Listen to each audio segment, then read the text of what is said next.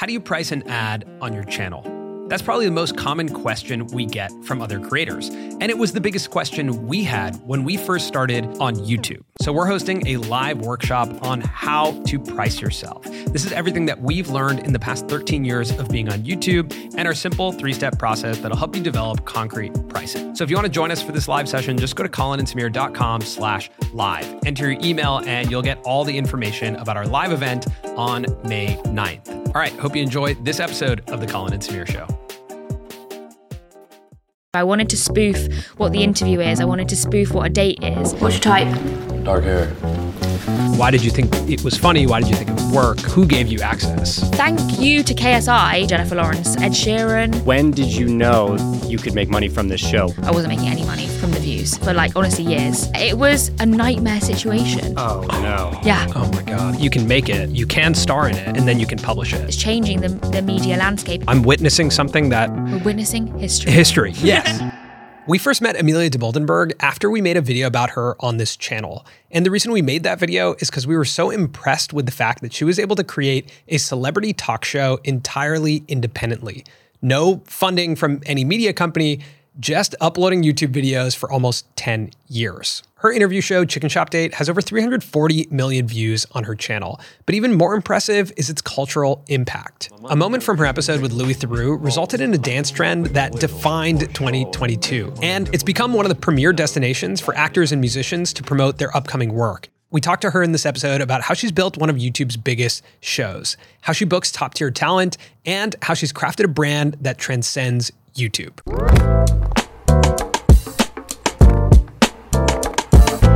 Hi, Amelia. Hi. Hello. Great to see you again. Yes, we're catching you at this really cool moment here in London, coming right off the Barbie premiere, which you were on the pink carpet for. Yes. And also coming off of the Jennifer Lawrence Chicken Shop Date Yes. episode, which those both feel like very big moments. Does sure. it feel like that for you right now in your career?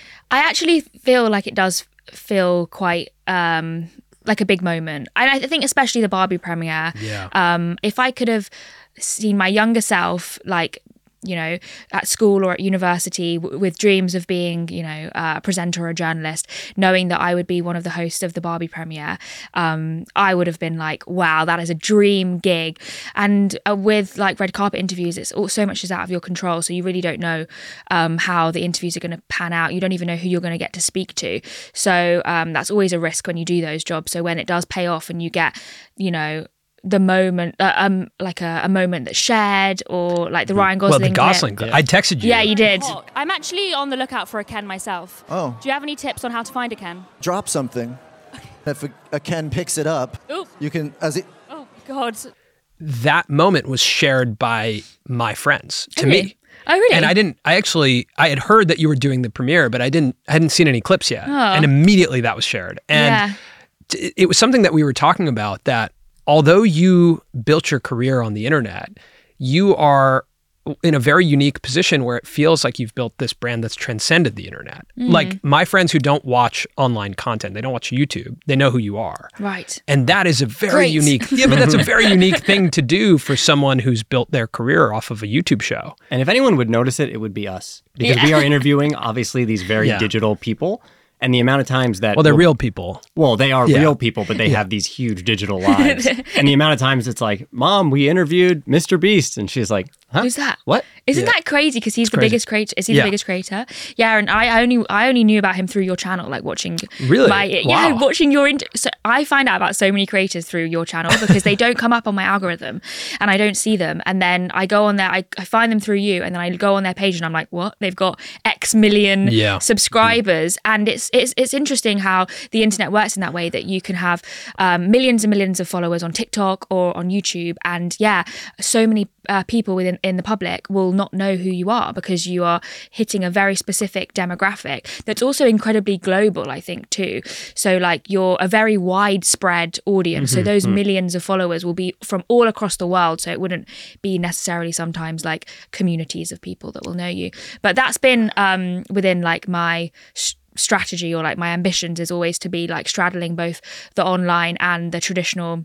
And I just feel if you really sort of want to be, top of your game, you have to be in you have to have a foot in both worlds. I feel like for you, the world became somewhat aware of you because of the Jack Harlow episode. Yes, for sure. Can you read? What the hell is this? Do you like to read? That was a moment in time that was explosion of the Amelia Dimoldenberg. Explosion of chemistry. Yeah, exactly. But when we looked into you at that time, right? And we had heard our office, it's like a bunch of people who watch a lot of YouTube. So your show had come up before the Jack Harlow interview. Right. But that was the moment where it kind of, became very popular. And it kind of feels like you've arrived in the past 2 to 3 years. Yeah. But this is a decade-long story. Yeah, exactly. It is. It started, I don't know, when I was 17. I'm 29 now. So I'm just trying to do the maths. God, I'm so bad at math. No one can. Yeah, no one can okay. do that math. That math. Yeah. It's too hard. Yeah. So yeah, I started with the idea when I was 17 years old at a youth club in Northwest London, where I'm from. I started going there after school on every Wednesday, and we made a magazine, and that's what we did. And everyone there was really into UK rap and grime, and so that was kind of like my introduction into that music specifically. And so it was very natural when it came to be that.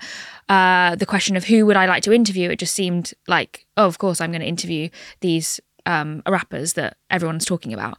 And then, I started the column in that magazine, and I did it for about 2 years. And in the column, you were also playing or taking part in essentially dates. Like what the format has become today, there were a lot of elements to it that were also in the written column. Yeah, definitely. And it was very much like question, one-line answer. My question, one-line answer.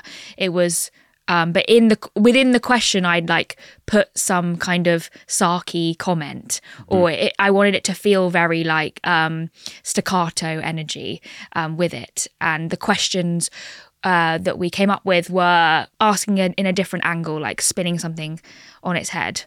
What led you to doing this? Like, who were you before that? Like, were you someone? I don't even remember who I was before. I honestly feel like I'm no like Amelia chicken before. shop girl forever. Like I can't imagine my life before that. What led me to doing this? At school, I was always like an overachiever in terms of always being involved in like every single extracurricular activity. Like I always was trying to like do the most at school, because I was always very average in terms of my grades, and I didn't really love the subjects that we had at school. So like the English, maths, the classic ones. I was always very much more interested in the extracurricular things that were more creative, that also maybe lended themselves to something that you would actually serve a purpose in an actual job. Or I think I realized very early on at school that like being funny sells, and totally. that you can get an audience and that you can capture people's attention by making them laugh. And that's something that I think has been a constant throughout my life. And I feel, I think that's what you can see through my work, really. Let's talk about some of the initial inspirations for creating the format. Because even as a written column, like creating Chicken Shop Date, like that, there is a lot of different things that go into that idea, right? So how did that, like, where did that idea come from even as the column? Like, why did you think it was funny? Why did you think it would work? I think the initial idea came about through doing an interview as a date. So that was the first thought. I thought that would be an interesting way to angle an interview, and also I really wanted to go on a date, and I'd never been on a date, so I was 2 birds with one stone. And then someone said you should never go. Someone said you should go on a date where you would never usually go on a date to make it funny, and that's how the chicken shop element happened. And then I guess the style of like my vibe was when I was at school, I was very dry, like more than I am now, like very sarcastic and dry humor, deadpan. To me, that was much more entertaining than me just being me. Did you have visual references of that, of like, like the first time I watched your show, I remember thinking there was an element of Between Two Ferns. Yeah, definitely. That was a big Zach inspiration Galifianakis. too. Love Between Two Ferns. I just love how it's like an anti-interview. I've always also been quite inspired by like things that have gone wrong. So interviews that have gone wrong, or interviews that are really awkward and the interaction hasn't gone to plan how we see interviews going. And that to me is very inspiring because that's funny to me. That's what I think I wanted to do. I wanted to spoof what the interview is. I wanted to spoof what a date is. I also have always watched a lot of mockumentaries. And I think things... I love mockumentaries. Yeah, from Spinal Tap to Best in Show. Yes. Those, the awkwardness of those, I think I found very inspiring to the kind of comedy that Yes. I do. And in a way, it kind of feels a bit mockumentary-esque. Maybe the tone of my show.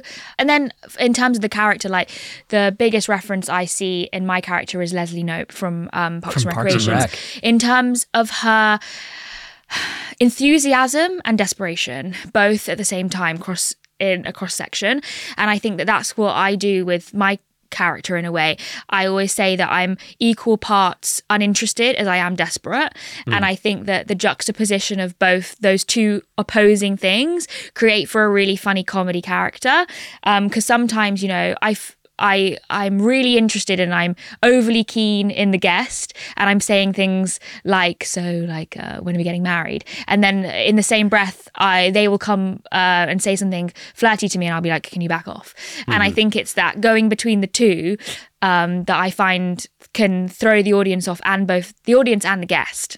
I think we talked about this in the video we made about you, but even in Drake, receiving a DM from Drake, I believe the response was like, I'll check my schedule. Yeah. Which still plays into that of like, I'm looking for a date. Here comes one of the biggest stars of all time. And yet the character and the tone is there. Well, that's what you have to do. Like, it would be so boring to be like keen on Drake, right? It would be, Totally. as in, you have to sort of play it like that, I think, because that's the funny thing to do, is to seem that like you're not interested in him. But yeah. Wow, it's so interesting. Just to go back on some of the points in the conversation, like I was also, I was a below average student in school, but excelled in video editing and film production, and was also part of the school newspaper and wrote like funny columns in there. I also am incredibly inspired by mockumentary, and my senior film project, I went to film school, was a mockumentary. Oh, really? Which was the first time that I was really on camera. I played a role in that, very inspired by The Office. It was like The Office mixed with Spinal Tap. Yeah, it was like those were my two references. But I was curious about your relationship with being a performer and being on camera, because writing a column is very different from saying, hey, let's turn a camera on and let's turn this into a video show. Why go there? Like, why do that? I think because when I was doing the interviews, when they were written, I just had my dictaphone. I realised that what was going on was funny. That I just thought this would be great if it was filmed, if people could see this play out. And so I don't know. I've always been someone very comfortable at being out of my comfort zone, and I feel like that's the only way you move forward. So I often feel incredibly nervous, incredibly anxious at times, that I'm often doing things for the first time. But it's also how I feel comfortable being in those situations. So to me, the idea of making the leap to do video was just something that I had to do. But the issue was I didn't know anything about video production. And I remember like sitting in a Chinese restaurant actually before filming, going over my questions, being so incredibly nervous. God, are they gonna turn up? But obviously I'd done the written column before, so I knew how it played out, but it was just obviously a different experience. And Getz was actually early. So I was like, oh, okay. And then we get there and we film. And yeah, and then I didn't talk to him before Getz. He just arrived, and back in the day, I used to be very like method with it. I would like not talk to anyone at all, and I would like barely talk to them afterwards. I'd be like, thanks, bye. I think it's also because I was not that confident like as well. And now I do like a proper like briefing with them and stuff before. Did you feel like it went well right after that first episode? Yeah, I thought it went really well.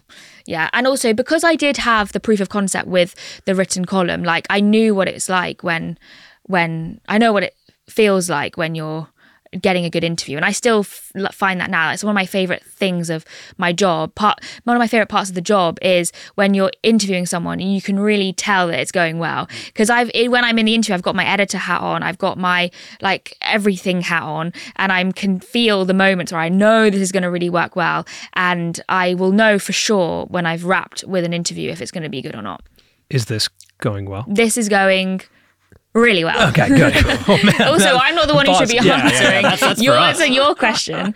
That's a you question. So what was the response like after the Gets episode came out, and did that dictate like your energy to make another one? Yeah, definitely. It was just exactly the energy that we wanted. It was that quick cuts, funny, like laugh out loud moments. And yeah, I mean, in terms of the reception, it got, I don't know, like 1,000 views or something, like not that many views at all. And I spent a lot of time trying to pitch it to different blogs. Can you reshare this? This was before content was what it is now. Like this was nearly 10 years ago. So there wasn't an appetite for content in the way it is now. Like I always think when you have a new show now, you can go viral immediately because of the way the algorithms work, the way that TikTok works, shorts, YouTube, Twitter, sharing your content. Whereas for me, it was very much like years. It's taken years to get an audience, to build an audience. Whereas now you can almost get that overnight. So in terms of the evolution of those early episodes, for me, there's this moment. It's like right around the AJ Tracy episode where you have a new intro. Oh my God, I was going to talk about that's this. like incredibly intricate, and it's got a sound to it, and the actual sound of your episodes gets better. Yes. Right? Like from the first one, you're like, oh, they're clearly in a chicken shop God. and maybe there's no mic. There isn't. And then 3 or 4 episodes later, it's beautiful intro, which you still have today, intro and outro, Yeah. and you have audio. Yeah. What was the evolution of the show like in those first 3 to 4? And like, did your thinking change to even get to the point where you wanted a new intro? Well, yeah, the video production element of what I do has always been the most challenging part because I was a complete novice and everything I've learned has been through learning on the job. No one has ever taught me anything. I was never part of a bigger organization or anything like that. So everything I've learned just through doing it. And yeah, the first episodes, we didn't have a separate sound recordist. We just had clip-on mics. One of them didn't even work. So I don't know if you noticed, but in the Gets episode, I think that all the sound from me is being picked up on Gets mic.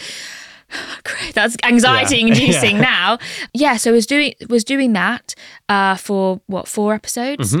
And then the AJ Tracy episode was a turning point for sure, because it was a real moment to get him on the show, because he was a very exciting up and coming rapper in London, and he was at the time had not many followers at all. I actually cancelled on him twice. You cancelled on him? I cancelled on AJ Tracy, yeah, because I couldn't find a shop in his area. I really wanted to do it local to him in West London, and I couldn't find any shops that would let me film. Back then, I would be the one who would be finding the shops, and that was one of the hardest things as well, was to find a shop that would let me film. I also didn't realize that you had to like pay to shut them. So for the first episodes, we haven't paid to shut the shop. The shop is open. And so we would have to stop recording when people would customers, come in. Oh my God, that's amazing. It was just, I just didn't understand it. And also I didn't have any money to shut the shop. And then I ended up like using some of my savings, like £100 to, which at the time was obviously so much money when you're just a student, to shut the shop completely, the one for AJ Tracy in West London. And so then I messaged him and I was like, I finally found a shop. It was tiny, like we couldn't really fit any of the crew in. And we made it work. And then once we filmed that, I waited months and months, sat on it for months, because I was trying to get this intro and outro made. My friend who I used to work with at American Apparel, Naomi, she is an incredible artist, and she works with felt, and she made the stop motion animation for me. I gave her a brief and she made it, and it was amazing. And then me and Marvin were on copyright free music for ages on YouTube looking for a sound, and then we found the which I now own the rights to. Whoa, really? Yeah, You own the rights to that? I emailed him and I said, can I have the rights? And he said, yeah. And I have a contract and everything, yeah. Wow, that's amazing. I know, isn't it? yeah, Yeah, it's cool. And so, yeah, and then we added the intro and outro. And I guess the intro and outro was, I don't know why I wanted one. Because if I go on my analytics, it's the thing that people skip past the most. So really, I shouldn't have it in. But I like it. But it's about valuing brand over necessarily views. Yeah, which I always have. Yeah, and also the aesthetic of it, I love, because I feel like it's cute and homemade, and it's not too slick. like Chicken Shop, and I'm really lucky that I met Naomi, and her style really was something I was drawn to. And that's the kind of aesthetics that I like anyway. Like in my house, like I've got a lot of Naomi's work in my house, and it's very colourful and a bit kitsch, and that's maybe my what I like, my taste. I'm curious at what point the show proved to you that it could be something commercial. Because as I'm looking through the episodes, it feels like when you go to the Wireless Festival, I think they sponsored some of them, right? I was going to talk about that too, yeah. Like, I'm just curious, when did you know you could make money from this show? Was it YouTube AdSense or was it like sponsorships? For the first years, I never had AdSense on my videos. I didn't know how to do it. So for like honestly years, I wasn't making any money from the views. So I made money through my job as in retail, and then that's how I made my money that I would then put into it. And then obviously the budgets were really low because I was getting everyone to do it as a favor. And then in terms of the commercial aspect of it, the Wireless episode was a big deal because I had had the idea for ages. It'd be so cool to do my interviews backstage at a festival. And so that was the first time I did a project like outside of the Chicken Shop, basically. And it was a real learning experience. Was there tension at all of, this is a job now that I have to do because I've agreed to something with Wireless? Because was that the first time that you were essentially paid, or did they just kind of give you access? I don't think. Okay, so I was paid. Doesn't feel like, so at that point it's not like a job. It's just like, this is still. This is just they're giving me the access. They're giving me the access. And also working closely with Wireless, the festival, and them helping me get the access to, and them being on board with it. Access is something, though, that I think is one of the most valuable things to get as a young creator, especially when you're in, I guess, the thing that we do, which is we are looking for talent to do our thing with, right? You're looking to collaborate with people. So getting access is like social proof immediately that another artist can be like, okay, cool, they did it. Totally. So, right? And that social proof then creates momentum for guest-based shows or collaboration-based content. And I think those access moments are so pivotal in a creator's journey of who gave you access first. So I think that's really cool that, you know, that moment happened. For sure. And that's something I've always been thinking about, like throughout the beginning of the show, is like talent has always been at the most important kind of conversation always. Who is the talent? Because I don't make episodes like weekly. You know, I'm back in when I first started, I was making an episode like once every 4 months, for numerous reasons, because I couldn't get access to talent, because I didn't have the money to make the episodes, because I didn't have time within my studies at university, all of these different things. And another thing was, it was also on purpose because I didn't want to have too many episodes. I like that it's a very simple idea, and I've always thought that if I was doing them weekly, then people would get bored of them, and I'd also maybe get bored of making them. I like the idea that you don't know when a new episode's going to come out, and that I don't have a release schedule. And I think that's something you both talk about a lot with other creators on your channel, is the pressure of having to deliver YouTube content or content in general, setting yourself a goal or a schedule, and then being very overwhelmed by actually having to deliver. And so I've been very lucky in that sense that I've never had that pressure on me, but I have also felt a pressure to always do another episode, for sure. I remember like early on when no one was watching them, being like, I need to put another episode out because no one's gonna know who I am. It's like no one knew who you are anyway. But I like that I don't have to do a weekly episode. But yeah, talent is key. And back to your previous point, I've always been thinking, okay, if I get this talent, will it then open a door to this talent? Of course. And I still think about that now. And sometimes I have my theories of this person's going to see this episode and they're going to think, oh, that's my peer, I really rate what they do, I'm going to now do it. I think hopefully actors will see the Jennifer Lawrence episode and think, okay, another actor's done it, I could do it too. It's not just for musicians. And I was so happy when I got Daniel Kaluuya. That was a big moment for the show, because it was, as an Oscar-winning actor, and also someone that just was so perfect for the show, growing up in London and like a fan of a lot of the artists I'd had on previously. It was kind of he was the perfect guest, but he also was different enough for, I think, people to look at the show and think, oh, wow, this could be bigger than we thought it could be, or it could be something different, or I have different ambitions for it. That episode too is funny from the immediate click. The opening line of, I'm a big fan, and then you pause. I'm a really big fan Yeah. Thank you. of chicken nuggets. Of chicken nuggets. And he just completely breaks. Yeah. And I think for any actor who probably was curious if they wanted to come on the show and they watched that episode, you get them within the first like 10 seconds, which I also think is really important, that you like came out of the gates really strong with a new episode.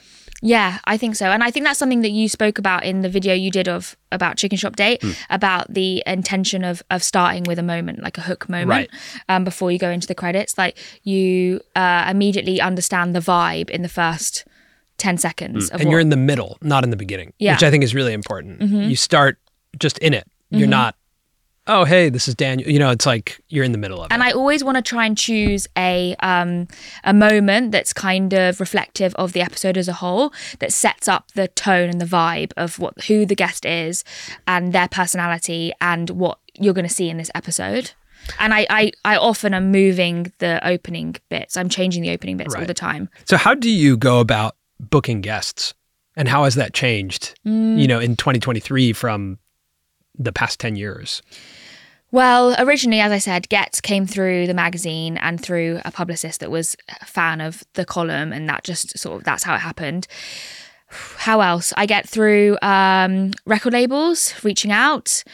I was reaching out to record labels, publicists, managers, music managers of the artist, me meeting talent in the wild, me DMing guests.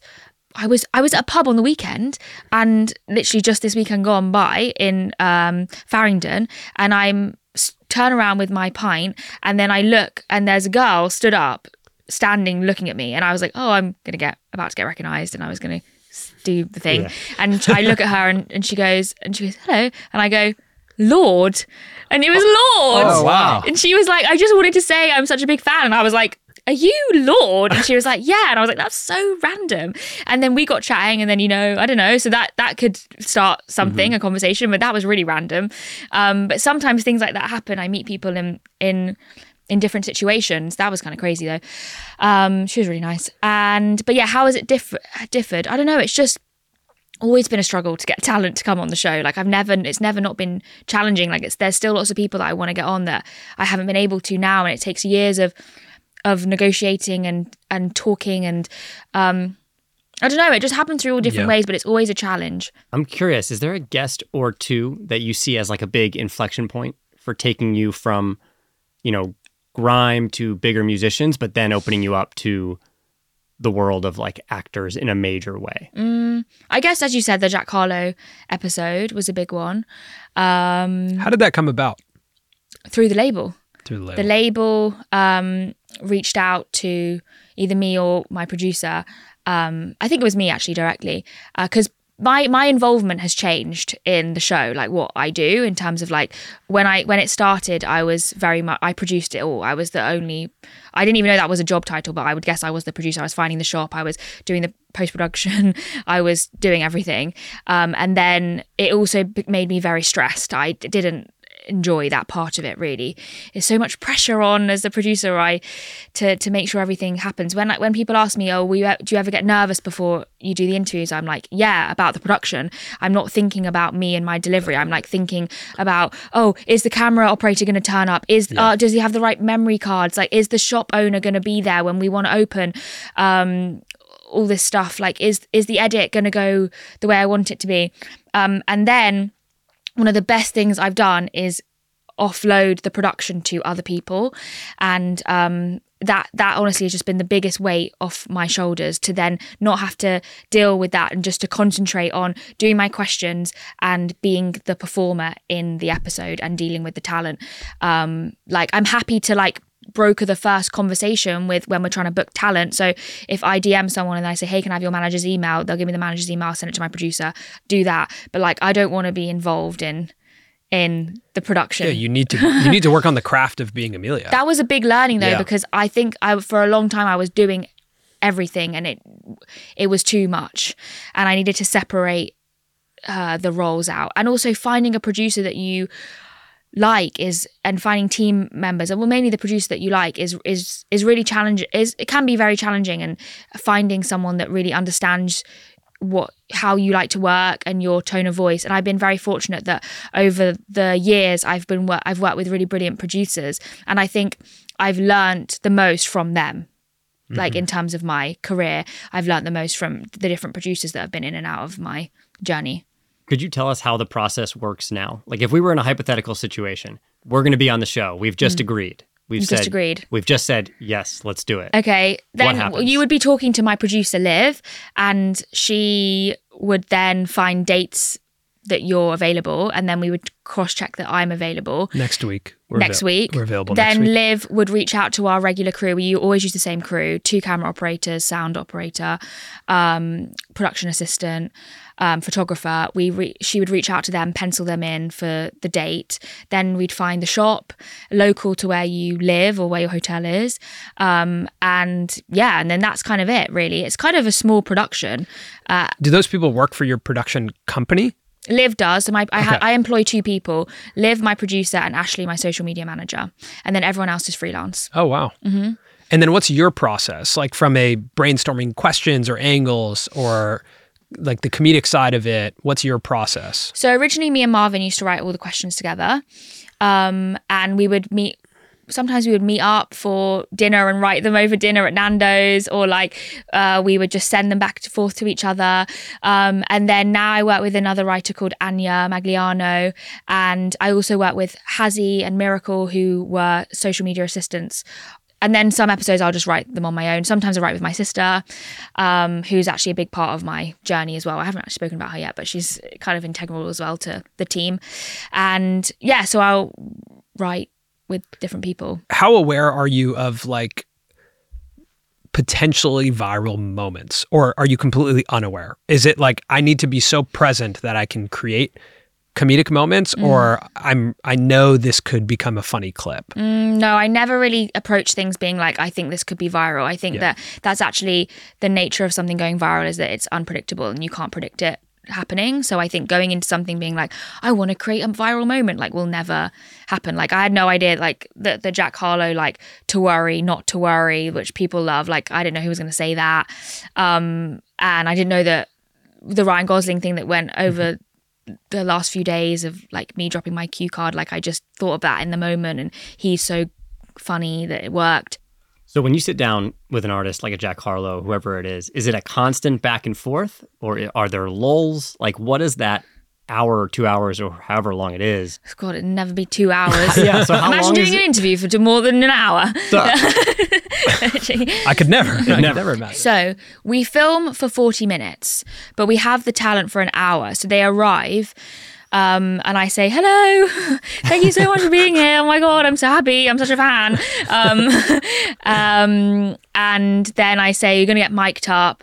And then I say, okay, so we're going to film for 40 minutes, half an hour. We don't do any pickups. We just sit opposite each other and be yourself. Don't overthink things and just relax, and don't take it too seriously. This is meant to be fun. I'm going to give it to you so you can give it back. And we show you the edit before it goes out, so don't worry. It's going to be fun. And that's what I say. And then they sit down opposite me and we film for 40 minutes, and it's just question. There's no lulls. It's me just firing questions at them and being I don't know, I love it. I just love being in the moment, interviewing them and figuring out, listening to what they've said, and then figuring out how I can make this interaction funny by what I say. That craft of being that present enough to make those moments happen, I think it's such an important point for young creators of you do have to play producer for the first probably few years, and I still play a lot of that role in what we do. We have gotten help, but my mind is still there. Even this morning, I'm here's what the building looks like, and we'll come get you. Yeah, I sent you that picture because in my head, I'm always thinking about what could go wrong, because it's based on talent too. And you don't want the talent to show up and be already kind of in a strange mood because something went wrong. For sure. And I'm very particular with like the guest and everyone and the crew having a great experience, like that everyone enjoys the time that they are having on set and that it's a slick operation. And I think we do have a very slick operation thanks to my production team, that the guest arrives, they get briefed, they sit down, they do the pictures, they do the TikTok, they leave. Like, I think, I hope it's an enjoyable experience. It's over very quickly. But saying that, like, yes, as every creator's journey, you start off as the producer, you're making your own content. And I think that's the beauty of it as well. Like, I wouldn't, even me saying, oh, I was super stressed handling all the production on my own and I was so relieved when it was taken off my hands, I wouldn't change anything, because I think it's made me aware of all those roles. I was going to say, it's made me the person I am today. Well, but I stepped in with it aware. literally has, like, wearing all the hats has made me someone that understands the process, and I think that I love that about it. Like I was saying earlier before we started, that whenever I would get a DVD like rental, I would immediately fast forward to the making of section, because I've always been so fascinated by how things are made and the behind the scenes. I used to love that growing up, like finding any moment I can to learn more about, behind the curtains, like the industry. And so I wouldn't change that at all. It's really made me very aware of all of the steps that it takes to make something. And when you're a creator, you have the best part of being a creator is you have creative control. And I think that that's something that is key to my story. I don't think that the success of the show would be I don't think that I would have a successful show, or it would be what it is today, without the fact that I'm in creative control. I think that first of all, it would never have got made. I tried to get it. I was pitching it and no one wanted it. Who were you pitching it to? Like, I pitched it to Channel 4, I pitched it to Vice. I ended up pitching it to the BBC. They actually did want it, but then they wanted to take the copyright. A few people wanted to take the copyright, and I am so happy that I never gave copyright away, so I own that myself. I pitched it to a big media company, and they wanted to buy the copyright for a crazy low amount of money. I can't even believe it. I still got the email. They wanted to buy the copyright for £500. Oh my gosh. Wow. But that's attractive. Like, it can be attractive to a young creator who's just starting out and no one's paying you. Well, yeah, I got to a point where I was doing all these meetings with different people, because I honestly couldn't make the show. Like, I didn't have any money to make the show. There was no way I couldn't. After you do 4 episodes of something, you can't ask people to work for free anymore. Like, you just can't. So it was just, I couldn't make the show. So I was then trying to figure out how I could, make money to make the episodes, and I was really keen on having it sponsored. I was like, I really want to get a sponsor to sponsor the show. This was when this was like 5 years into doing it, content was becoming more prevalent, and branded content in particular was something that was just started to happen. So I thought, okay, I've seen other people do it, I can get a sponsor. It was impossible. It was so hard to do that. And then so I was going to sell the copyright to people so that I could just get it made. And I'm so happy that I never did that. And luckily, one big part of the story is, during that time, I also was signed to my management company, YMU, that are a huge company that look after loads of different talent, mainly at the time presenters, so traditional broadcasters. And I was their first online talent. And actually Jordan, who I think you guys know, Manager of the Sidemen. Manager of the Sidemen, he at the time was working at YMU, and he had come across my content, and he reached out to me and he said, I work for this management company. I'd never heard of it. Would you be interested in having coming in and having a chat with us? Jordan's younger than me. At the time, I think he was probably 20. He's just this sort of child genius, prodigal son thing. He's amazing. And I went in for a meeting. Jordan brought me in, and I had with the CEO, Mary, and they had this whole pitch, this whole deck put together of how they see my trajectory and what they can offer, being a huge management company that can basically get you a meeting with anyone. And I just was really scared to join with them at first, because I was like, this is a huge step, and I don't know if this is what I want to do. I met with a few other companies too, and then I went with them, and that was such a pivotal moment in my career, was being signed by a major management company because they've opened so many doors for me. In particular, Jordan, and he brokered a deal for me and a phone company. Basically, I got paid enough money to then use that money to make episodes of Chicken Shop Date. So I didn't have to get a sponsor because I made enough money to then just fund it myself. And I've been funding it myself ever since. What was the deal? It was with Vodafone, and it was called the Hot Sauce Tour that his idea in a way. And it was this hugely ambitious project. Like at the time, it was kind of crazy that they agreed to doing this. It was the idea was me to do 3 episodes of Chicken Shop Date, and each episode would have a live show, free live show with that talent in 3 areas in the UK. So we did Manchester, Birmingham and London, which is such a cool idea and like such a cool concept. But at the time I really didn't have, I don't know how many followers I had. Maybe I had like less than 100,000 followers. And how big was the show? Not that big, like at all. So they just like took a punt on like, let's work with a smaller talent. It's really good deal making from Jordan. Yeah, definitely, for sure. And the interesting thing about that deal is that we were in control of everything. So we were in control of literally the whole production, but it wasn't just the production of the videos, event production, the live show, the marketing rollout. We also had merch. We also had, we made our own hot sauce that I wanted to have 99% mayo hot sauce, because that was the kind of tagline to it. And I had so many deliverables. I had like over 100 deliverables. Oh my God. It's a classic first creator deal. Yeah, I had so many deliverables, and it was the project spanned over 6 months. Oh my God. How much was the deal for? It was, I don't remember, but it was like enough money. It was enough. It was a good amount of money. Okay. And that was split between, that was split between like the whole project. Did it change your perspective on how you want to make money with the show and with your channel? Because my assumption would be you take that job, it's really difficult, you're stretched thin, you learn a lot, but you go, I'm not doing anything like that again. Yeah, it was kind of a bit like that, yeah, and I haven't done anything like that again since.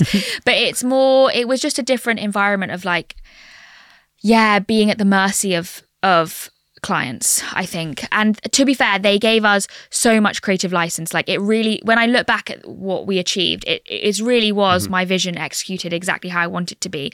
But I think there was just so many elements at play that just made it quite challenging. But it's the first and only time I've ever done like a brand deal with, including Chicken Shop Date.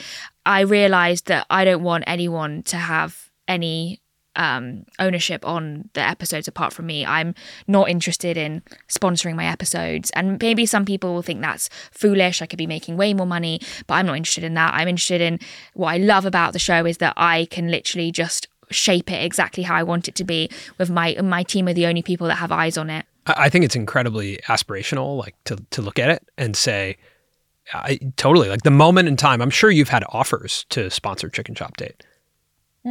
And if not, then I'm sure there's companies, like the amount of money that is there is definitely, in this current landscape of digital advertising, there's people who would want that. Yeah. But I think staying disciplined is what builds a brand, and builds a brand at a premium. Like for me, watching that show, it feels more premium. If you turned to the camera and started delivering an ad read, it would break the whole show to me. It would change the dynamic of the entire show. I also think that that's why people maybe like the show, is that they know that it's authentic, that it's not like got a lot of it doesn't have sponsorship. I mean, obviously you have the ads that YouTube include, but that's like fully accepted at this point. Yeah, that's like there's no connection to it. That's based on me watching, not based on you presenting an ad to me.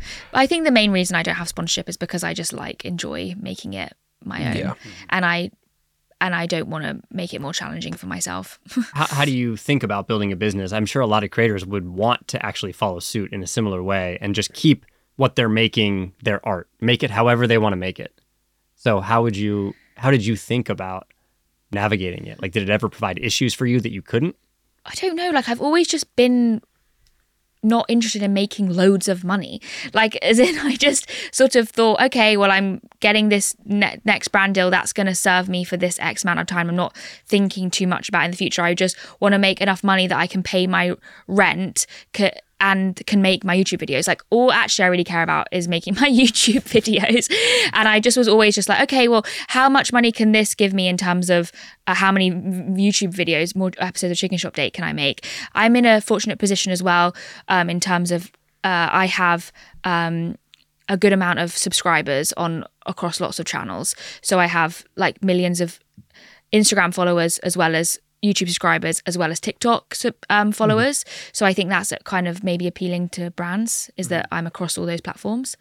And it gives you the flexibility of if you're going to have an advertising business, it doesn't have to be on YouTube, which is nice. And also I think what we were saying before about crossing the traditional media with the digital media, I think that's also very appealing to brands because brands are trying to target both those audiences too. So I think that the strategy that me and my management team have like been implementing, which is to kind of be visible to both those markets, is also appealing to brands. So maybe I get more brand deals than other people. Yeah. When I speak to my management company, they say that I get more, like I get a good amount of brand offers. Brand offers, higher yeah. frequency than there maybe used to. Yeah, exactly. I'm sure though, I can imagine that. Yeah. I also think though, Chicken Shop Date without sponsors in it feels more like a Netflix show doesn't have, or like Succession on HBO. It's not like all of a sudden Kendall Roy turns to the camera and he's like, in this episode is brought to you. Like that would be ridiculous when you're watching traditional media. So Chicken Shop Date feels more like a traditional show because we're watching it and going,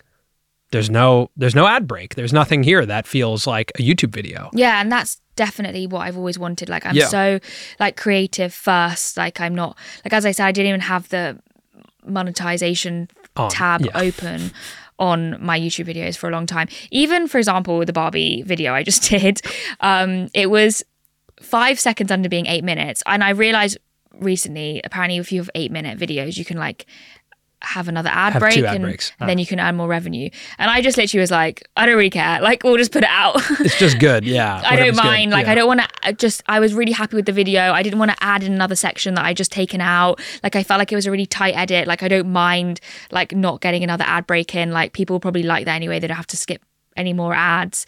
So I think these are like small, they might feel like small decisions, but I think compounded over time, it's what's building the brand of Amelia Dimoldenberg. It's like that when I watch, it doesn't feel like other things. Yeah. And whereas maybe someone else running a YouTube business would make the decision, obviously, let's add 5 seconds, let's have 2 ad breaks.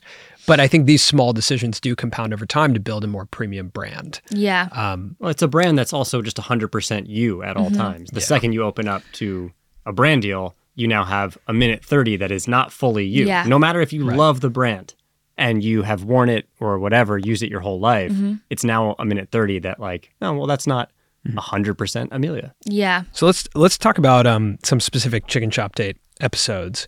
Jack Harlow is the most viewed, is that right? I think it's the Chunks and Philly episode. Oh, Chunks and Philly. Maybe they're both on like 15 million. I don't know. Yeah, I mean, that's such an unbelievable amount of people to watch something. It's like, isn't it? It's mind-boggling. It's crazy. But when I think about some of the big ones, I'm actually a big 1975 fan. So Matt Healy to me was I was very excited to see it. And then when I watched it, it was nothing like what I had anticipated it to be like. Same. And and Matt Healy is one of the few, if not the only, artists that kind of pushed back and pushed you into a different place. What was that experience like for you? I loved it. I was so happy when that episode, I was honestly buzzing afterwards. I was like talking to all my team about it. I was like, oh my God, this episode, it's so, I love it. It's so great. It's so different. I was so happy that he, kind of just played me at my own game really in a way, or that he wasn't afraid to kind of push the boundaries of what the show could be. And essentially the show is meant to be a date, and so I love it when the guest flirts back with me. Like, that's really my favorite episodes, are when there's some kind of date aspect really going on. No, I can't. I don't want to kiss you. Why? Because I just smoked a cigarette. Come on. I'm not. No. Good. No. Come on. No. You've got to commit to the bit. Let's do an earnest kiss. So when he then tried to kiss me over the table, I was in my head, I was like, brilliant, this is great. And it divides people, because some people think that it was just way too intense, that he was asking to do that, and then other people got that it was get the comedy. Get the I joke. think I read some stuff about it that was kind of like, this was inappropriate of him no to do. means no. Yeah, It's and it's like, like it's a comedic show. Yeah, exactly. Yeah. And I was completely fine with it.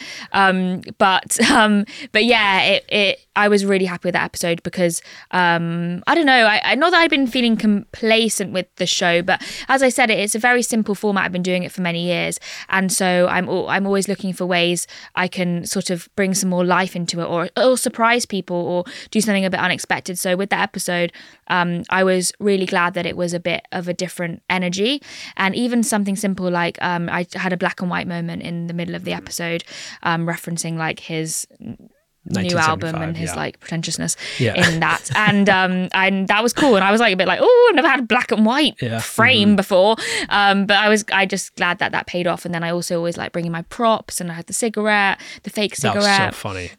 And I was super happy with that episode, and it really like spurred me, it gave me some great energy for the next few months. Do you find that it gets harder to make these episodes the more popular the show becomes? The more people know that it's supposed to be funny? Like with Jennifer Lawrence, does that become a more difficult episode because she has so much context on what this show is supposed to be? I'm not sure, because sometimes I've thought that in the past. I definitely think that when you're interviewing someone that's known for being funny, it's more of a challenge because there's so much content out there of them being hilarious. So you're not really showing them in a new light, which is again, why I started Chicken Shop Date, was because I wanted to show a different side to these guest personalities. When I'm talking to other people who other interviewers, friends of mine, they often talk to me about, they're like, oh, it's so great with your show because someone can give you nothing and you can make it work in your favor. And I think that too. Like, I feel like I've shaped the show in a way so that someone can give me one word answers and I'll make that part of the bit. Like, I don't need to get something enlightening from them. And in that way, I feel like I'm always happy with the episodes. I think when I started, I was very much more set in my ways on my character having to be incredibly dry and deadpan and sarcastic. And I think as the years have gone on and I've grown up through the show, I've become warmer as a host. I don't know if you've noticed this. I feel it. And I've become more relaxed and more confident, and they're more friendly, the episodes. And I also think that's maybe broadened the audience too. In a way. Yeah, that's really interesting. Like in Ed Sheeran, I think you tell him to keep his day job when he's singing. Oh, yeah. Which is very funny. Yeah. But the Jonas Brothers episode, I think I texted you about that one too, because I laughed. I could watch that many times, but the part that I laughed the most at is when you ask if Nick still gets jealous. It just killed me. I know, I would. In the edit, I was wondering about laughing. It killed me every time I watched it. It was in the trailer for the episode, and then I watched the episode, and I laughed out loud both times. And I was like, it's so interesting now that I'm sure after 10 years, you are also... You are able to be the comedian in the seat as well, not just create the awkward moments, but like sometimes something you say is the thing that's the funniest moment in the episode, at least for me. Well, thanks. I mean, most of the time it's the guest, sure. But yeah, I definitely feel like I've become more confident as a host and as a comedian in a way, for sure, if I look back at my other episodes. Yeah, I think what's interesting too is you have so much ability still in post-production, in the edit, to make it what it needs to be. Yeah, exactly. So even in those early times when you are not as confident, you still have an element of, okay, this might not go well, but at least I can mess some things around in the edit. For sure. So now I think you also have that experience in the edit of knowing you can do things like with the Jennifer Lawrence episode at the very end, put that soundbite about Emma Chamberlain that she says. I don't know if that happened at the very end. No, didn't. But you can leave it right there. Yeah. And that says so much. I mean, I'm totally down to be friends. I really liked that clip that went viral with him and Emma Chamberlain. Okay. My favorite thing to do in the edit is move all the bits around. Yeah. Like, I'll watch the whole of the rushes, so all of the footage, 40 minutes. I'll write all of my notes, and then I'll get sent back something that's like 10 minutes long. And then we'll edit all the sections down to where we're happy. And then I'll start moving everything around, and I'll move all of the sections around so that the flow is exactly right. And it feels like the conversation is really building, and it feels like we're both getting on really well, and the back and forth is right. And with Lewis Capaldi, I was like in the edit for ages, so longer than usual, because the flow was not working at all, and I couldn't get it right. It just didn't feel like as fun as it was. And then finally I moved 2 sections around and it fit. Or sometimes you have to take out your Favorite part for it to work. I also wanted to ask you about the KSI episode. Yeah. Just because going back to talking about being the producer and being everything, that to me, the way that show opens is like a black screen with text on it saying that you had already recorded it, but Yeah. the footage got corrupt. Yeah. That is like my worst nightmare as my a worst nightmare. creator. Yeah. Yeah. That's a nightmare scenario for me. Like I I dream about that stuff, actually. Like even coming into this, Nightmares. I was like, okay, we're at a new studio. Is all this recording? Is it all working? Like that is something that I had that actually thought during this recording. Yeah, I get stressed like 20 about minutes that. ago. I was Yeah. like, I hope, okay, the lights are on. Yeah. Should be The good. lights are on, yeah, they are. Hopefully it's recording. Yeah.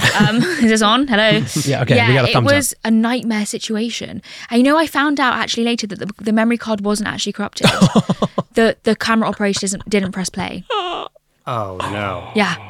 Which is even worse. That's even worse. It's even worse. But thank you to KSI for agreeing to reshoot the whole thing. That's really kind. How nice Yeah. is that? But I guess maybe it's because he's a creator himself and he understands it, maybe, or he's just a very nice person, and so he said yes. Were you able to like replicate it? Were there moments like No, the doing first it episode was twice? definitely better. Okay, got it. The first Yeah. episode was definitely better. No one will ever see it. Well, you could see my side. It was just his camera that didn't get anything. But I was still happy with the episode. But yeah, I wrote new questions and I redid it again. But that for me, that was also when I was still on the come up. Like every episode was like, is this like I really want people to see this one? Like I still had a lot to prove, and getting KSI was a big coup because he is a huge creator on YouTube, and it really brought me in a lot of subscribers. And as I was saying before, it's taken me years to get the subscribers. I think it took me like 7 years to get 500,000 subscribers, and then I got 1 million within a year, and then I'm nearly on 2 million now. So it's been a real journey to get those subscribers that I have now. And and he agreed to film, so thank you to him. But yeah, I was in a real bad way. Sure. I was spiraling. I remember going for lunch with my parents and being like, this is the end. I'm not coming back from this. I was crying on the phone, like to my producer. It was really bad because at that time, I really felt like I was only ever as good as my last episode, which I hear a lot of creators talk about. And I really just, at that time, just felt like, okay, if this one's not going to happen, then the show's over. Then it's over. Like I don't know how I'm going to get out of this. And it's funny when I was thinking about this interview, because it spans the whole of my career and it's been over 10 years. And I've forgotten a lot of how it felt to be a creator starting out because it's been so long. And it honestly is so tough and challenging having to motivate yourself, having to build a brand, having to build a show, to build an audience. Building an audience is the hardest part, I think. And there's so many moments where I felt so like, why am I doing this? This is so hard. No one's even caring and it's too hard. And that's one of those moments. And I'm happy that I stuck with it. And now it feels like I've got into the swing of it. And I'm very grateful for the audience I have now, and that people have stuck with it. And it feels like I'm in my groove now. What about Louis Theroux? I mean, it feels like that was another inflection point. Maybe not when it happened, but because of the incredible viral nature of that moment. Yeah, the jiggle jiggle. Jiggle jiggle. My money don't jiggle jiggle, it folds. I'd like to see you wiggle wiggle, for sure. It makes me want to dribble dribble, you know. I know, that was wild. That's like, I'm so proud to be a part of that moment because Yeah. it really is something that I could never have expected in my wildest dreams. And because I knew, obviously, I'd watched all of his documentaries, I knew about the gangster rap episode of Weird Weekends. I asked him if he remembered any of the rap that he did, and he delivered it a cappella. And then Duke and Jones made the remix on TikTok, and then Brooke and Jess did the dance, and it just created this huge phenomenon. My money don't jiggle jiggle, it folds. I'd like to see you wiggle wiggle, for sure. It makes me want to dribble dribble, you know. People were really ready for something joyful, just come out of lockdown, wanting a dance trend that just was very, just unlikely pairings and just an awkward man rapping Did that to a bring song that he'd created and had come from and you know, it's amazing for it to have come from an online show. I think it just shows like where we are right now in terms of the digital landscape. Did that bring a lot of audience, or do you think it was decoupled? Oh, it did. I think so. Yeah, I think I definitely did. And that episode is one of the highest viewed now. Right. It's on like 11 million views. That's crazy. And it was only last year. Yeah. Yeah. Last year. Yeah. You cite him as inspiration, and I'm just curious, like, have there been markers in the career of, getting a message or a text from someone saying like, I love your show, from a sense of like validation? Like as creators, I think we always seek, like, I always say that for us, the thing that really hits me is whenever someone I respect says that they like our work. Oh yeah. That to me is like the highest currency we could get.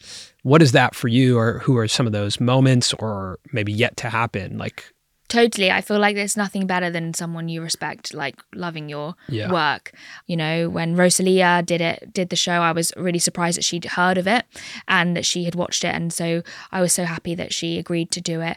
Again, I mentioned Daniel Kaluuya, like just basically all the guests, Ed Sheeran, even Jennifer Lawrence. Like, she didn't do any press in the UK apart from Chicken Shop Day, I don't think. That's crazy. And that's kind of amazing. That's cool. to have that. It shows you how times have changed, I guess. I mean, I talked to Sean Evans a lot about this on Hot Ones, and like we've become friends, which is really amazing because there's so many crossovers with our shows in terms of like the genesis of them and like how we view interviewing, and our styles are very different, but just our approach to what we do is kind of similar. And it was funny because someone tweeted recently about the Jennifer Lawrence press tour, that like now the two key moments on any person's press tour both involve eating fried chicken or nuggets. And we were laughing about that because it just shows how different things are now. But what's so amazing about that is you have Sean Evans with Hot Ones, like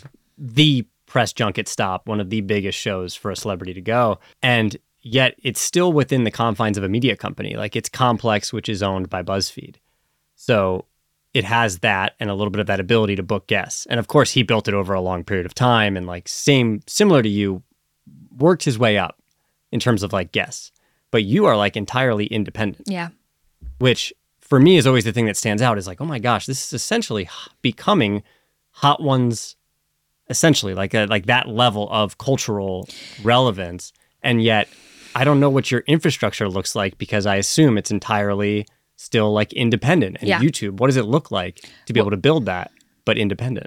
Thanks for saying that, because that's something I do think about too when I'm like trying to sort of, I don't know, feel proud about what I've accomplished, because it's true. It's totally independent, totally started by myself. I'm in complete control of almost everything. And now I also run the production. So I started my production company, Dims Inc.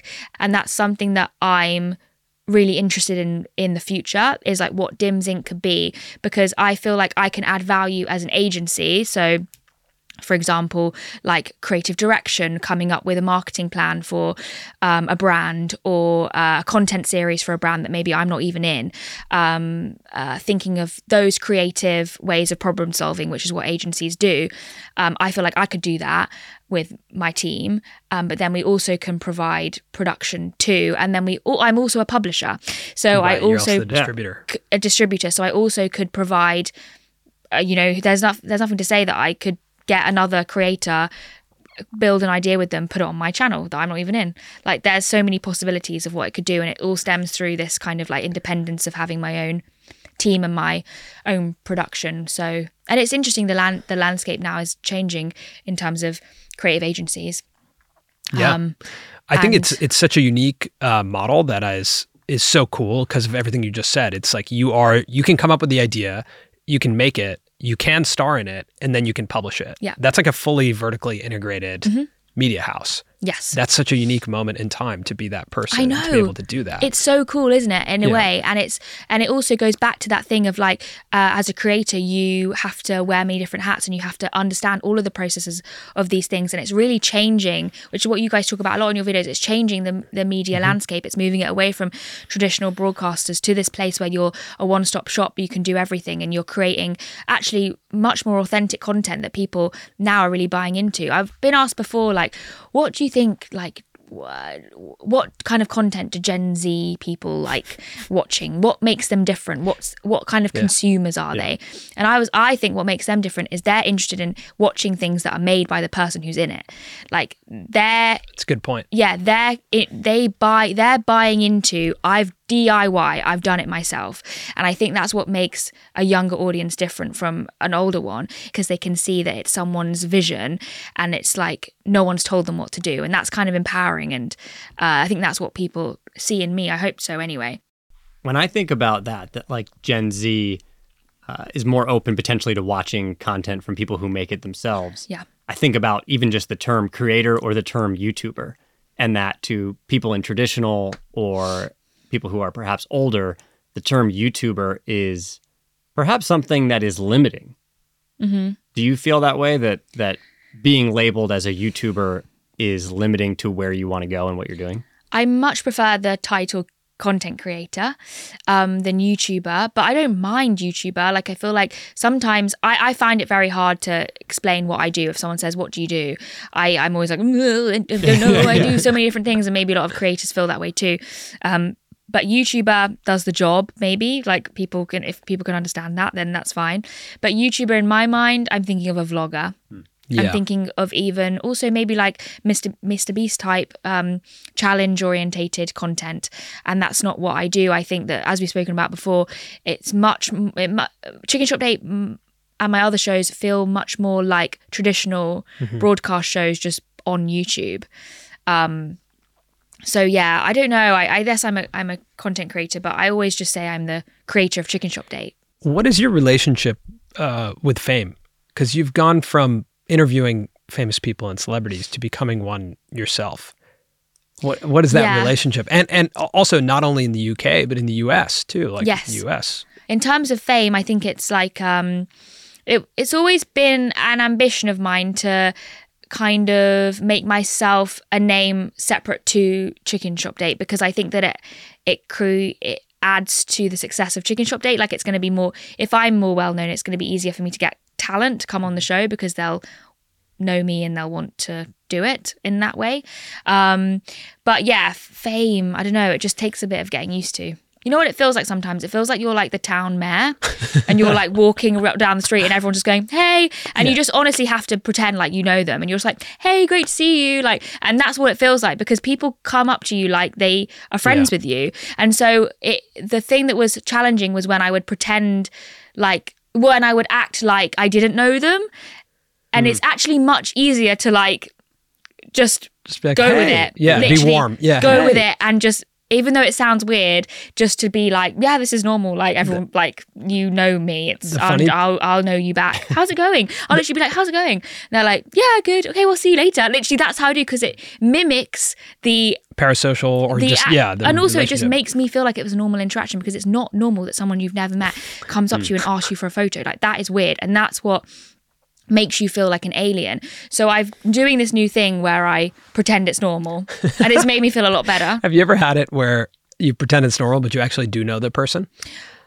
Because I'm speaking from experience. Sometimes I'll like you don't know you know the person? Yeah, I'll be like, oh, hey, great to meet you. You know, and then sometimes it'll linger. There was one specific time it lingered, and I was like, do you want a photo? And they were like, what? I know you. Yeah, like, I went to school with you. Yeah, and I was like, oh. I'm your best friend. Oh, yeah, I'm so sorry. It's Colin every time he comes up to you. I'm on the show with you. Hey. Yeah, obviously sometimes it happens. Like sometimes I'll meet, because I meet lots of different people on set. Sometimes people will come up to me and then I'll think that they're a fan, and actually they're like, oh no, I was like the sound op on like a show, like it's just a thing you did like thing a to get few years used ago. What happened the other day? I was at Lana Del Rey concert, and people coming up to me saying the most thoughtful things. One girl, well, to me it was thoughtful. She said, I love watching your videos. They really cure all my hangovers. And I was like, yes, I like that. That is great. Like when people really say sweet. stuff like that, I don't know, I'm just like, yeah, that's why I'm just so happy that happens. Yeah. That they feel like that. So when you're on the Hangovers are so bad. So when you're on the red carpet and it's somewhat the inverse, that you are potentially talking to people who are even that next level of fame, and you're doing a red carpet interview, how do you perceive those interactions? Are you nervous on the red carpet? Yes, the nerves have gotten less as time has gone on, but Golden Globes in particular, I was so nervous. I actually have videos that I filmed of myself where I'm like freaking out, that I was like, maybe I'll make a vlog of this experience, and I just didn't at all because I just was too in my own head with it. But I couldn't sleep for like days before. Yeah. Yeah, it was.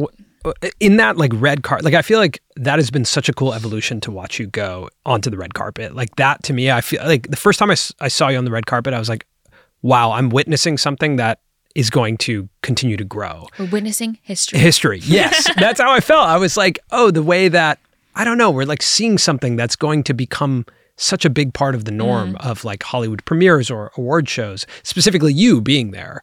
And I think that creators being on the red carpet has also become more prevalent, specifically Emma Chamberlain. Yeah. And I was curious because like at the end of the Jennifer Lawrence bit, like that was very funny that you included that Jennifer Lawrence talked about Emma on the red carpet. Do you feel any sense of competition? With Emma? Yeah. Not really, because I feel like by the way, I love her videos, but yeah, for sure, I'm not gonna like, if I'm being honest, when the Met Gala came this year, I was like, couldn't really sleep because I was like, I wanted to see what kind of questions she was asking, how it went. And yeah, that's a dream job of mine to do the Met Gala. Like that's what I'm trying to working towards, to do those interviews.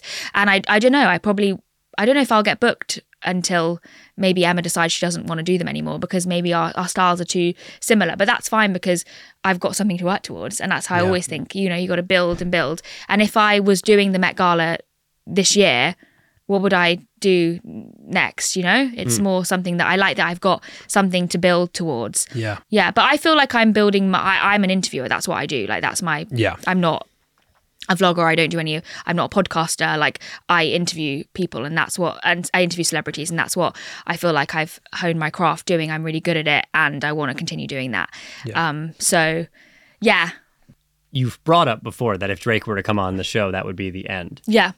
If he were to come on in the next 6 months, is that too soon? That's why I'm not that bothered, that keen about him coming on the show anytime soon.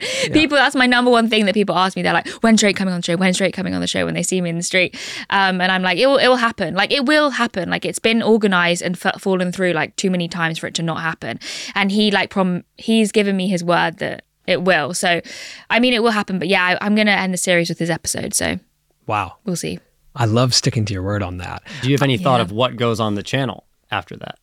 No, I haven't thought that far ahead. I have other ambitions in terms of what I want to do, like do directing and scripture projects. And I really feel like I want to go into like narrative video more. Yeah. One quick note on talent for Chicken Shop Date. In terms of like booking talent for Chicken Shop Date, I've heard you talk about that President Biden's team reached out to inquire about coming on Chicken Shop Day. Yeah, that was like an early email, just like, can we sense check that you could maybe like do a call? But how funny is that? Like that's wild. Yeah. I can't imagine the inbound you get of now people wanting to come on the show. Yeah. How do you decipher between yes and no, like holding on to the brand of what you've built when there's, massive talent asking to come on? I think it's just every time a talent request comes in, it's just like thinking about, is this someone my audience would want to see? Does this make sense for the show? Is this going to move us in the right direction? Is this a talent that I actually like and that I'm a fan of?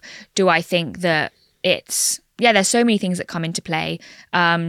What's their, like, who are their audience? Like, are people excited by them at the moment? Have we got them at the wrong time? Have we got them at the right time? Yeah, I mean, there's lots of different questions we ask. But the best ones is when a request comes in and you're like, yes, straight away. Yeah, totally. Yeah. So are we going to see President Biden on Chicken Shop? I think he's been and gone now. His trip was very short and I wasn't included on the press run. As you look at making scripted television series, things like that, do you feel like what you're doing right now is building the muscles you need? Do you have the people that you need for that? I don't think so. I think it's a long journey into the scripted world. Like, I think I like that I've got a long game plan too, as well as the like entertainment formats that are kind of happening at the moment and the red carpet interviews and, you know, other maybe entertainment formats that I put out or I'm connected to. And then it's more of a long-term plan to work towards doing some more scripture projects, but I find it very challenging to find the time because it's a very different part of my brain. Your sister was quoted in the New York Times by looking back and saying you've always had a high level of ambition. Yeah. And I think, you know, now having spoken to you at length in this conversation, it feels like that is a word that I would ambitious is an absolute word that I would use to describe you. And I'm just curious where that comes from. Like, is that from, have you felt like you're trying to, I guess, prove something to yourself, or is there something from a young age that you were trying to reach this level of success? Yeah, I think that I don't know, I cannot remember a time when I wasn't really ambitious. Like, honestly, even like in primary school, like I've always just wanted to impress people.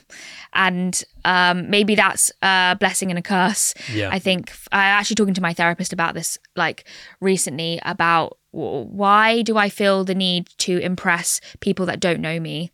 And I think that often that's what we're doing as in this industry. That's how everything everything works. It's a huge driver and motivator for us as creators, right? Like we are looking at these numbers on the screen and looking at this performance of our craft or the validation when you're walking on the street and someone said that was really great or very funny. It's like, those are moments that fill you up as a creator. Yeah. As time's gone on and I feel more confident in my place in the industry and just I'm growing up, I'm more interested in pleasing people that do know me. And I think that's much more manageable. Yeah. It's impossible to get everyone to like you and to impress everyone. It's much more feasible to just get the people that you know to like you and to want to be around you. A great step for that, which I'm so impressed, is that you had no idea what the YouTube Studio app is, which was amazing when we first sat down, which is what most creators are hooked to, is their analytics and how things are performing and what people are saying. That's pretty amazing. No, I don't have I didn't know about this YouTube Studio app, but I do look at it on my laptop. But if I'm honest, I will look at it maybe like once a month. Wow, that's amazing. But I look at views, so I look at the views, and that's how I sort of see if something's going well or not. And then I love reading comments on YouTube, and the positive sentiment on YouTube is so great, and also on TikTok. And that's not to say that I don't care about analytics, because I'm very much looking at the views on my TikTok as well. Like, I've been known to archive a video if it doesn't have over 1 million views because I'm insecure about that or whatever. But it's a work in progress always of trying to let go in terms of the numbers. And I do think I'm pretty good at that now. And I've just always been just obsessed with the creative. Like, I want it to be the funniest video it can. I want it to be entertaining. I'm very much just want it to be the best piece of content it can. And that's what I think I've always tried to do, rather than if it's going to make X amount of views, make X amount of money. That's what I just want it to be good. Yeah. I think that's what's so inspiring to us and to a lot of other creators looking in, is that you don't get the feel that you are compromising. Yeah, no. On the work. Mm-hmm. Yeah, I rarely will I compromise. I've been sometimes when I've been made to, or I've had to, and I've been very annoyed about it. And that's also something that's an interesting thing from coming from as a creator. I think that you're in a really privileged position where you don't have to compromise. And it's interesting when you then start working with other people, traditional media and all these places, like it kind of can take an adjustment to being like, wait, so you're going to have a say in my video. I'm not going to have the complete control. And that's also what I again love about the other work that I do, because I love collaborating with other people that do have, insight, that are bringing their own expertise. A creator journey is often a very isolating one, a very not lonely, but like it is. You're going out on a whim on your own. You're doing it all on your own terms. That's incredible, and that's why everyone has got to where they are today because of that. But it also, you're like constantly being like, am I doing this right? Am I doing this right? Is this going to go well? And when you're part of a smaller part of a bigger team, I don't think you have that as much, but then you don't have the control and you probably are yearning for some kind of creative control. So it's like sometimes I do wish that I was part of a gang, part of a smaller part in a bigger company. Wouldn't it be cool to like not have to be the one leading everything all the time? Right. But then I know that as soon as I'd get there, I'd be like, I want it my way, and I want to do it. But it's been another process has been learning to delegate. And that's a big part of what I try and do with my team, is trusting in the people I've hired and the people that are around me, that they can do a brilliant job, and that they do, and that I can let go. Yeah.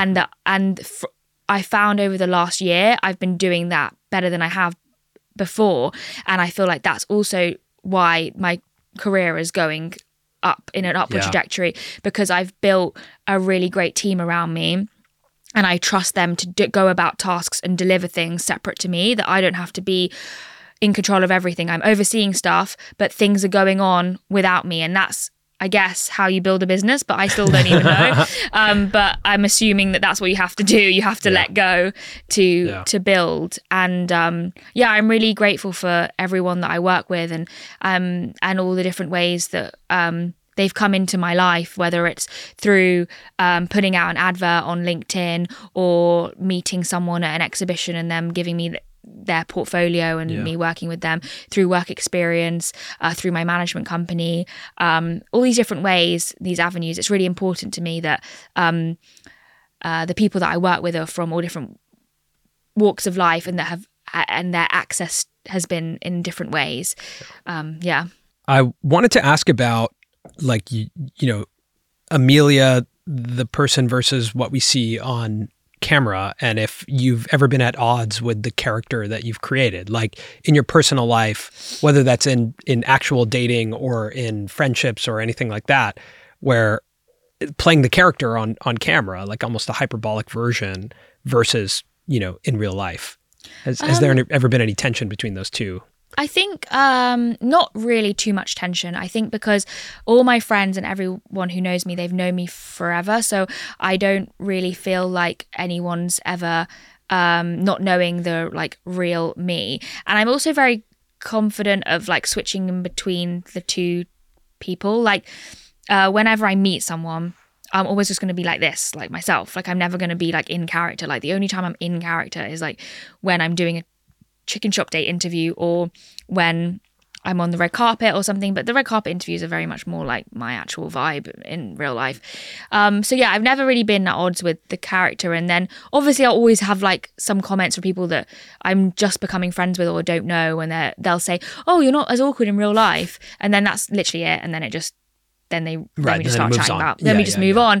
So I've never really had that, but maybe it's just my own confidence, and even in knowing that even if I did have comments, that I wouldn't let it faze me.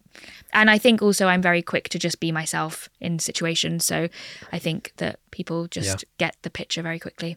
For all the people who think maybe you have just arrived in the last year or two, what I love about this conversation is that it really does show that you have been doing this for so long, over 10 years. Mm-hmm. And for all the reasons that you are where you are today, I feel like one of the biggest ones is just that you didn't quit.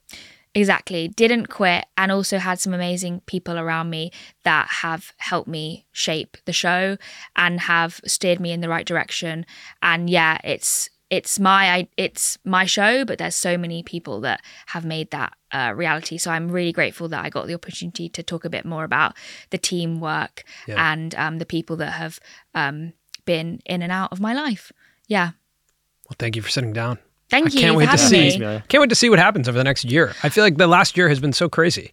I know. I had one more piece of thing I wanted to say before I go, because I do actually have to go, is when I was thinking about like, advice or things, moments that have really stuck out to me in my journey. one moment that really stuck out to me is actually when one of my producers handed in their notice, and it was the first time that someone had left me, that I'd felt like people can. Wow, the first time. Yeah, in business. Well, actually, no, I actually feel like I've not been left that much. Wow. I know. Impressive. And it was very eye-opening experience. And to me, she was incredible. She was such a brilliant producer. She taught me so much, from really particular things to big things. Like, you don't have a Dropbox. You should have a Dropbox and have all your stuff shared on this. Like, she really built a lot of the infrastructure for Dims Inc. And honestly, like 4 months into working with her, she handed in her notice, and to go and start her own agency. Fair play. I was like, great. And I was floored. I couldn't believe that someone this good would leave me. And that's when I actually spoke to my dad about it. And I never talked to my dad really about anything to do with my work and stuff. I mean, he's interested, but he doesn't give me advice.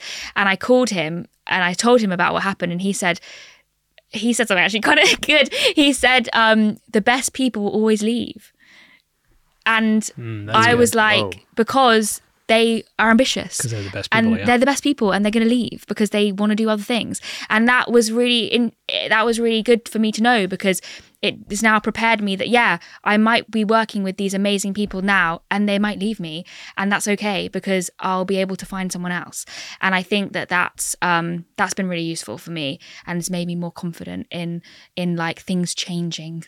Yeah, I think that's a good lesson, just in being a creative, hiring creative people, that you have the empathy that they will want to do something similar to what you're doing. Yeah. Even if they stay at your company. I hope a lot of the people that work with us stay with us for a long time. Yeah. And if they do, I hope they are able to carve out time and ways for them to do something creative and ambitious in their own right, in a different type of way. Yeah. Especially when you're around, like, I don't know, someone, a creator or the CEO of the company who you've seen them do it on their own. It's inspiring as well. So maybe it's kind of makes people want to do it too.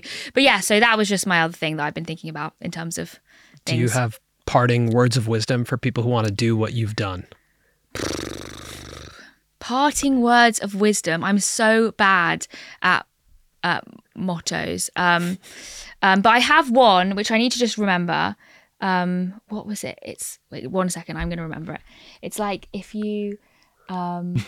Louis gave you one on the pod. If you want something... It's like, if you want something to... Okay, I've got it. Okay, so there's an amazing charity called Arts Emergency, and they're all about getting people from disadvantaged backgrounds into work in the creative arts. And they have merch. And one of their badges... They've made a badge with a comedian called Joe Lycett, and it says this motto, which I love, and I wish I thought of it myself. If you want something to exist, sometimes you have to create it yourself. That's perfect. And it's not my motto, but it's good. I love that. I love that one. That's good. Yeah. I feel like that really wraps up the conversation too. Yeah. That's really nice. Well, thank you, Amelia. Thank you so much. Yeah, thanks. It's such a pleasure. I'm such big fans of your content. And so it was great to have a conversation with people who really understand where I'm coming from. So I hope this has been helpful for other people as well, and interesting. All right. Cool. Okay. See ya. Goodbye. Bye.